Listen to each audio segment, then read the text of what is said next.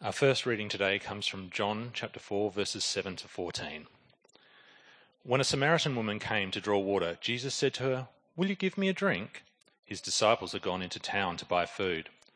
The Samaritan woman said to him, "You are a Jew, and I am a Samaritan woman. How can you ask me for a drink?" For Jews do not associate with Samaritans. Jesus answered her, "If you knew the gift of God and who it is that asked you for a drink, you would have asked him, and he would have given you living water." "Sir," the woman said, "you have nothing to draw with, and the well is deep. Where can you get this living water? Are you greater than our father Jacob, who gave us the well and drank from it himself, as did also his sons and his livestock?" Jesus answered, "Everyone who drinks this water will be thirsty again, but whoever drinks the water I give them will never thirst. Indeed, the water I give them will become in them a spring of water welling up to eternal life." The second reading comes from Isaiah chapter 12, verses 1 to 6. In that day you will say, "I will praise you, Lord. Although you are angry with me, your anger has turned away, and you have comforted me. Surely God is my salvation. I will trust and not be afraid. The Lord himself is my strength and my defense. He has become my salvation. With joy you will draw water from the wells of salvation. In that day you will say, "Give praise to the Lord, proclaim his name. Make him known among the nations, what he has done, and proclaim that his name is exalted. Sing to the Lord, for he has done glorious things. Let this be known to the world. Shout aloud and sing for joy, people of Zion, for great is the Holy One of Israel among you." Just throw it on the floor.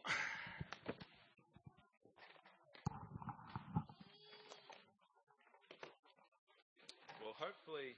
Oh, is that me again? Hello? Oh, it is muted this time. Sorry. Now, hopefully I haven't completely lost your respect after sharing that story. Have you seen the documentary The Rescue about those kids in Thailand in the flooded cave in 2018? I reckon it's almost impossible to watch that and not be moved. I was moved by the courage of those two British divers and their determination, John Blanton and Rick Stanton. They swam underground 4 kilometres through muddy, turbulent waters, and they were the first ones to finally find those boys and then stuck with them to the end. And then there's our own Dr. Richard Harris from South Australia, who helped bring together the daring plan to get them out, anaesthetising them and then swimming them out through the flooded tunnels. It's almost impossible not to be moved by what they did. And that's us. You know, afar, watching them, relatively uninvested. If that's how we feel, imagine how the mothers of these boys must have felt and must feel about these guys. I imagine that they'd be bursting with praise for them. I imagine they'd be incredibly moved by the risks that they were taking for their boys.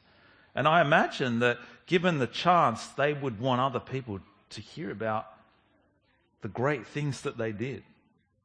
Because it's like that if you've been rescued by someone, isn't it?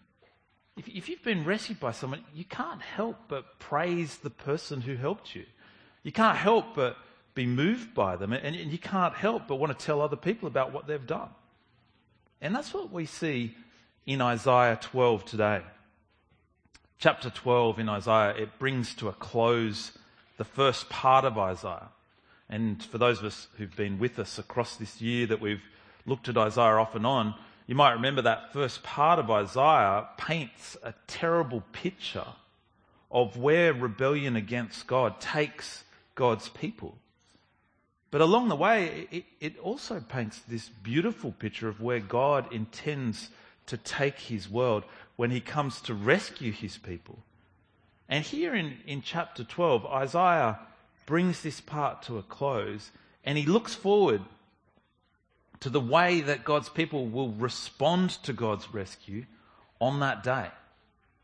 We see in Isaiah 12 that God's rescue moves his people to praise. We see God's rescue moves his people in their emotions. And we see that God's rescue moves his people to make him known. Now, as Phil mentioned for us before, today is the last day of 2023. And so I want us today to do a little bit of self-reflecting. I want you to ask yourself, am I moved to praise? Am I moved in my emotions? Am I moved to make God known? And I reckon for some of us, maybe many of us, we don't always feel like praise flows from us all that easily. I reckon some of us would, reflect on our own hearts and feel like they're far too wooden. We might feel like, why don't we feel more joy? Why do I struggle to sing here on a Sunday morning? Why do I struggle to even want to be here some Sunday mornings? And so, as Isaiah points to the response of God's people, we're going to reflect on our own response to God and his rescue as we go along. So the first really obvious thing that Isaiah points out is that God's rescue moves his people to praise. So look at verse 1 again. In that day you will say, I will praise you, Lord. And look at verse 4. In that day you will say, give praise to the Lord. And in verse 5, sing to the Lord, for he has done glorious things. And in verse 6, shout aloud and sing. Isaiah sees that God's coming rescue is going to move people to praise. Now remember the context. Remember they lived in very dark days because of the rise of the Assyrian Empire. But Isaiah, he sees a very different day. He sees a coming day of great light, the coming of Emmanuel, God with us. He sees the coming of a shoot from the stump of Jesse, a banner raised in the world. He sees the coming of Jesus, and he sees the response of each and every one of God's people will be on that day praise. And Isaiah, he sees that our praise will overflow from what God has done for us. So look at the rest of verse 1. It says, I will praise you, Lord, although you were angry with me, your anger has turned away and you have comforted me. Have you ever let someone down so badly that they've had every right to be angry with you? Have you ever found the consequences of what you've done to be almost unbearable? When I was in my early 20s, I did something really insensitive and stupid to a friend of mine. And I made her so angry that she said to me, I don't think I can forgive you. And she was serious. And it was awful because it didn't just affect me. She was friends with Kathy as well, and we had heaps of friends in common. But I'd been so immature, and I'd played a joke that had gone horribly wrong, and there was nothing I could do but say sorry. So when she went away and thought about it and prayed about it, and then forgave me, no strings attached, how do you think I felt? Have you ever let someone down badly like that? Maybe at work, maybe in your family. Have you ever found yourself trapped in a nightmare like that, but then been rescued by the one you actually let down? I remember a number of years ago talking with a husband and a wife. He'd been looking at stuff on the internet that he shouldn't have been, and it had really negatively affected their relationship over a long time. But there was his wife, putting aside her anger, sitting alongside him with her hand on his shoulder, comforting him. That kind of grace moves you. And that kind of grace, but far, far greater, is what Isaiah says will move us. God himself will turn away his anger so that God himself can comfort us. The difference, of course, is that God's anger is even more deserved, and so God's grace toward us is even more astounding. This brings us to the second thing that Isaiah points out. He shows us that God's rescue moves his people in their emotions. Look at verse 2 again. Surely God is my salvation, is what they'll say on that day. I will trust and not be afraid. Look at verse 3. With joy you will draw water from the wells of salvation. Look at verse 6. Shout aloud and sing for joy, people of Zion, for great is the Holy One of Israel among you. Isaiah, he sees this future where God dwells among his people, but it's a future where they feel no fear.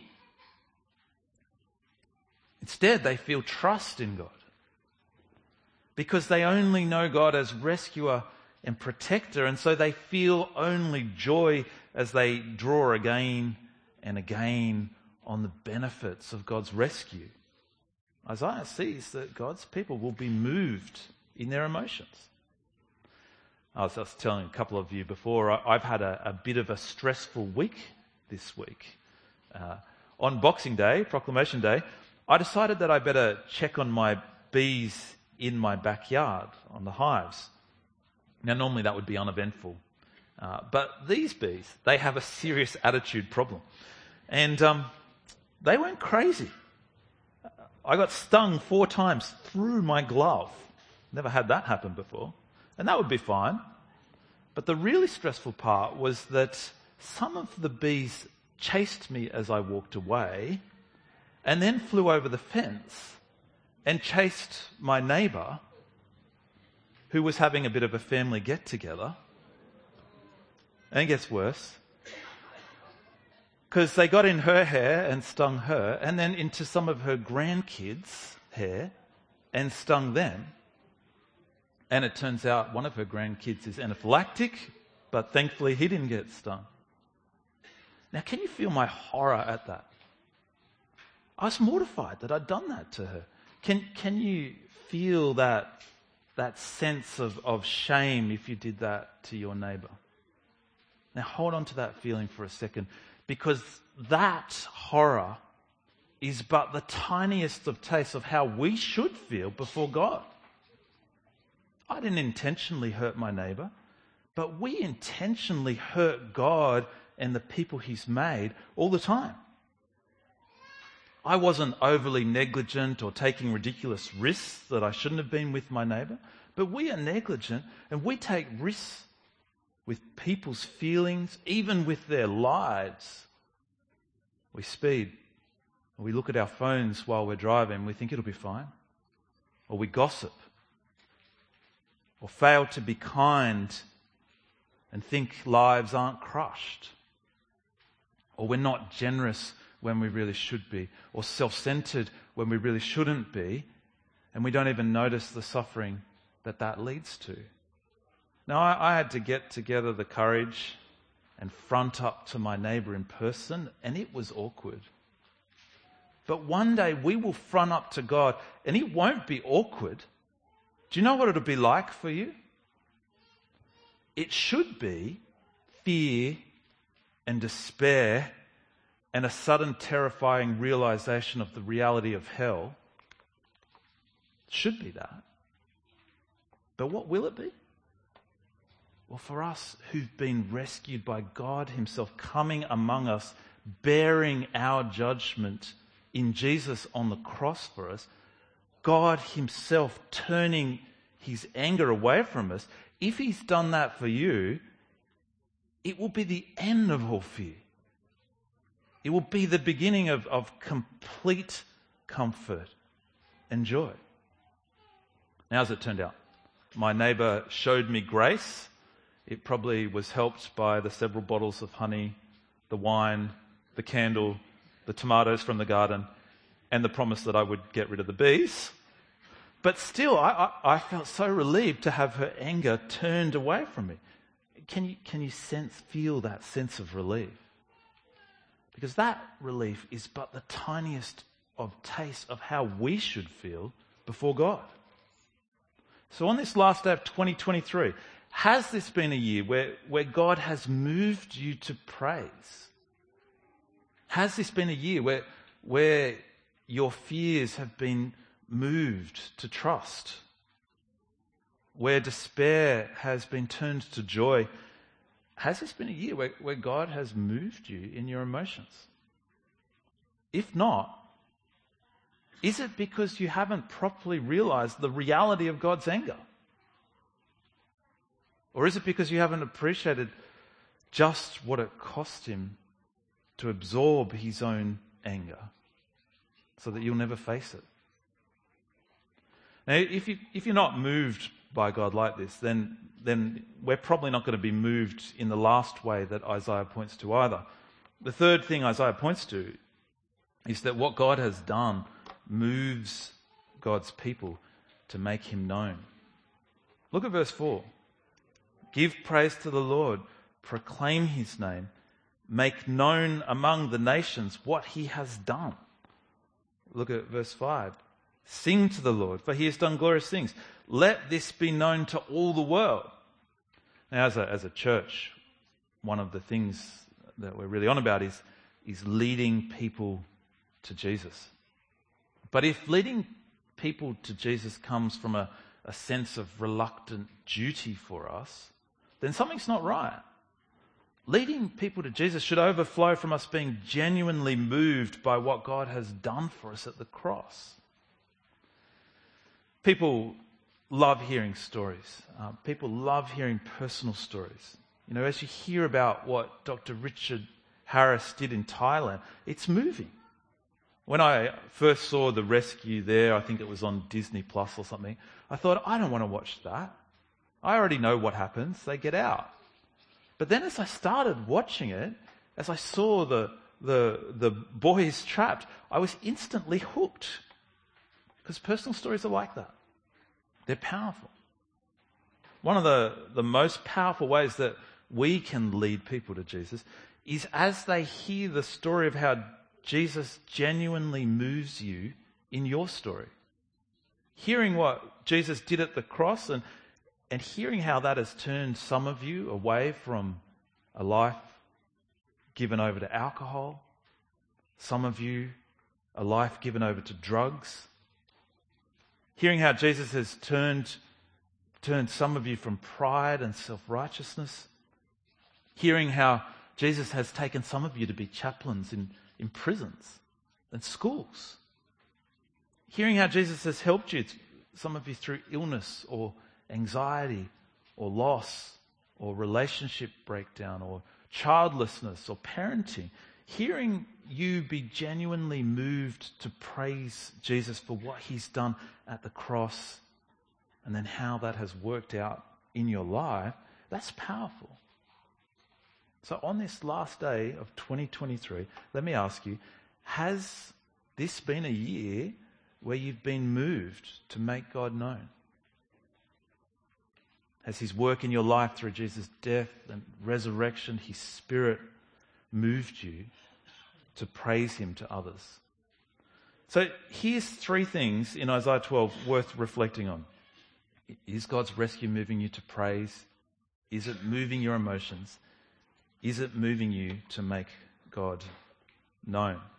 Now, as I've reflected on these three things myself this week, I've thought, yes, I have been moved, but at the same time I've thought, but I haven't been moved as much as I'd like.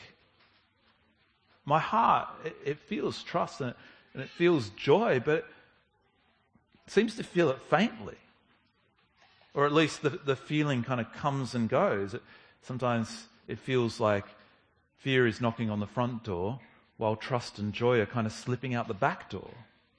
Have you ever thought about that? Why isn't my praise like what Isaiah sees here? You know, the way Isaiah talks about it sounds like the crazy celebrations at the end of World War II that we've seen. So why is it that even though Jesus has come, died and turned God's anger away from me, resurrected, why is it that it feels like our joy is not what it should be? Well, it's because of what we saw a couple of weeks ago. Remember, Isaiah looks ahead and he sees two mountain peaks together that look like one peak. He sees God's rescue, Jesus coming, And he sees that our response will be like the joy at those World War II celebrations at the end of it. But what we see is even more detailed than Isaiah. We see that there's not one coming of Jesus, but two. We see that even though right now we have everything that God promised to Isaiah back then, we have it only spiritually through Jesus.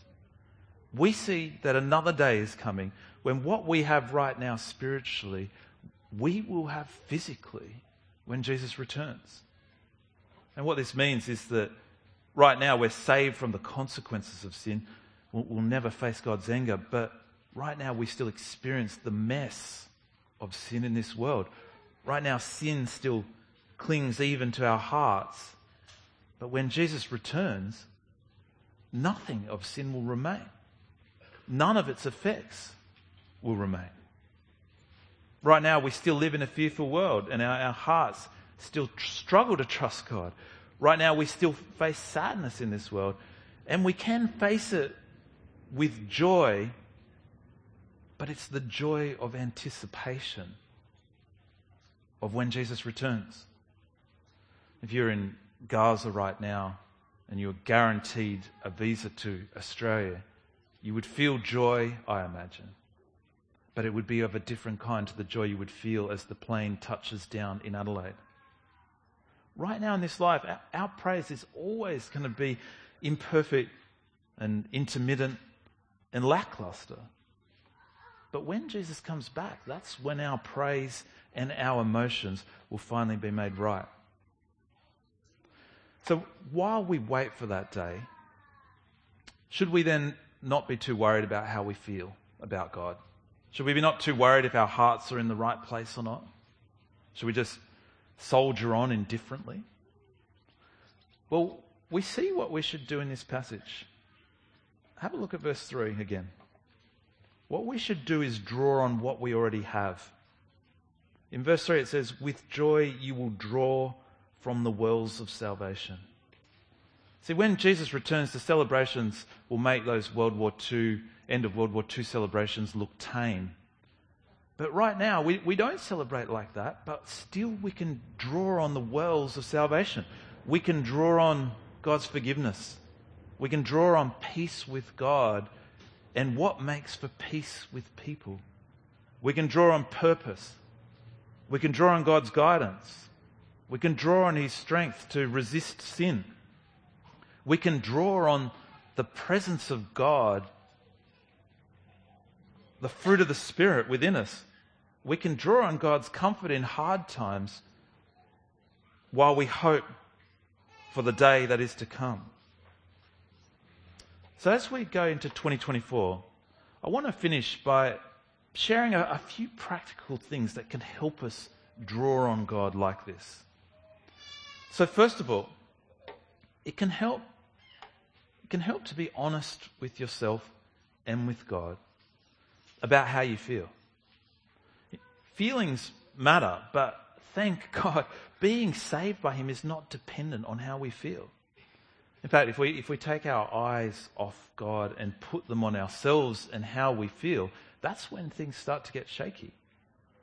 Constantly focusing on how you feel is like trying to walk along a wall while looking behind you to see if the feelings are following. If you're not feeling it, be honest with yourself and with God, but don't get fixated on how you feel. Instead, admit it to Him, ask Him to change that, but keep your eyes fixed on God and on what He's done for you in Jesus. The next thing that can help is to realize that we are holistic people. Our physical health, our emotional health, and our spiritual health, they're not completely independent of each other. They're connected. And if you're not feeling joy and thankfulness toward God, perhaps your feelings are a bit out of whack in all of life. Are you feeling joy and thankfulness at work and at home?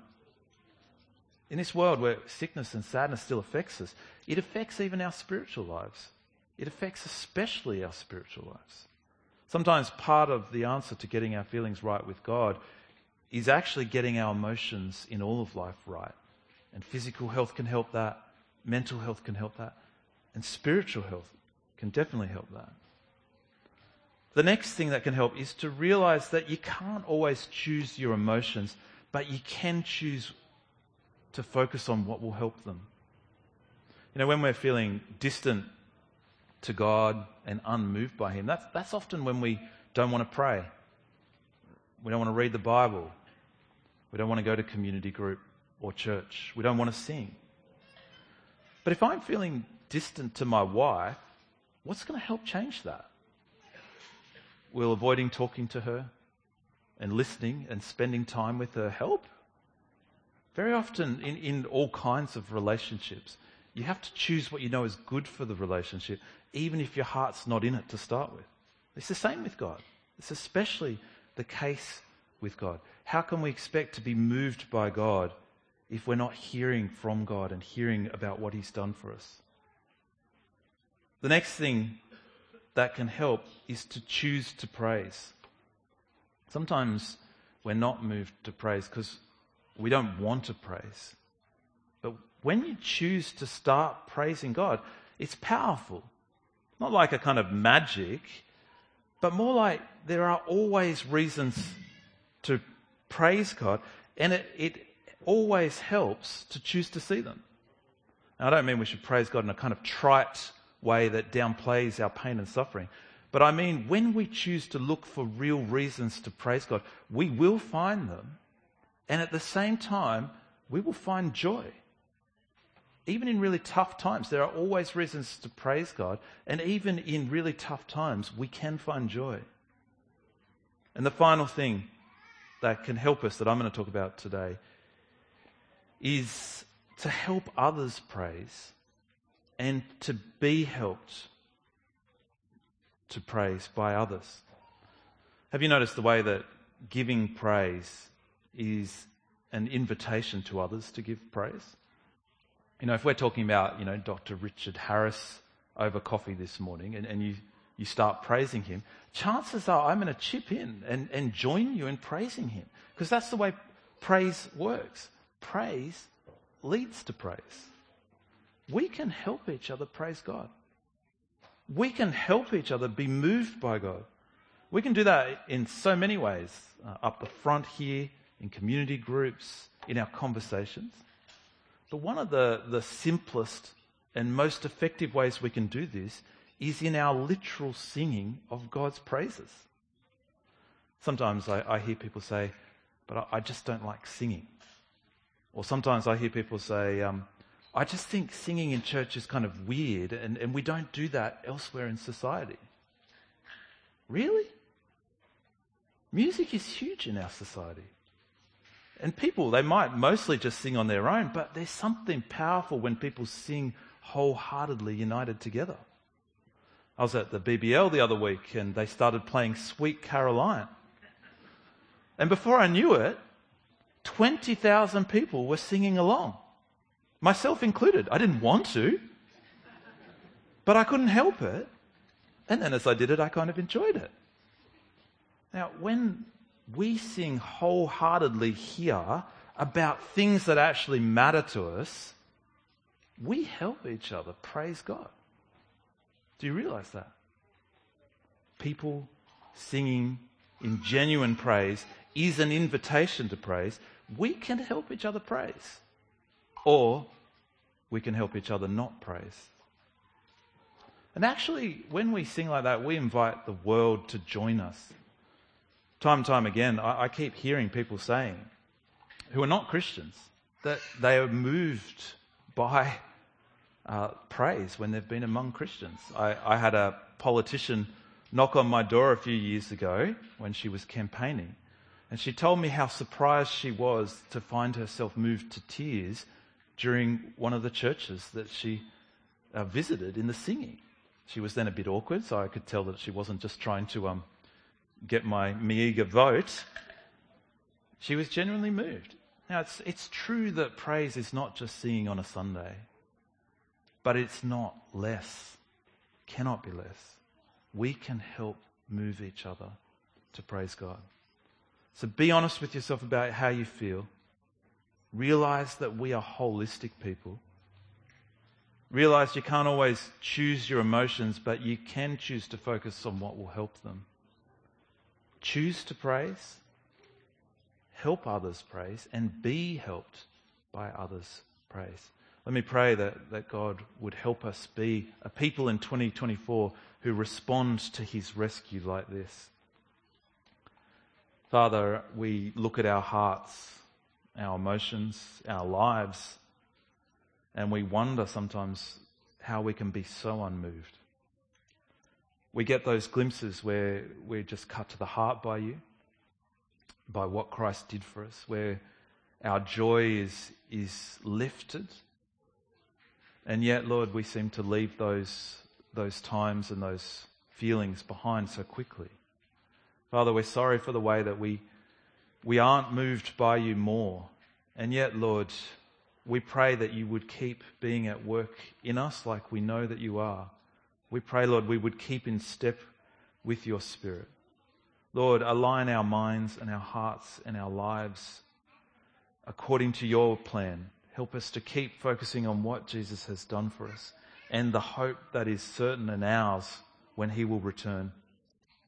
And Lord, we long for that day when we will be able to shed sin and leave behind feelings and emotions that just aren't right, and ways of thinking and ways of living. Lord, we thank you that we can know that joy in anticipation, and we long for the day it will be fully realized. And we pray in Jesus' name. Amen.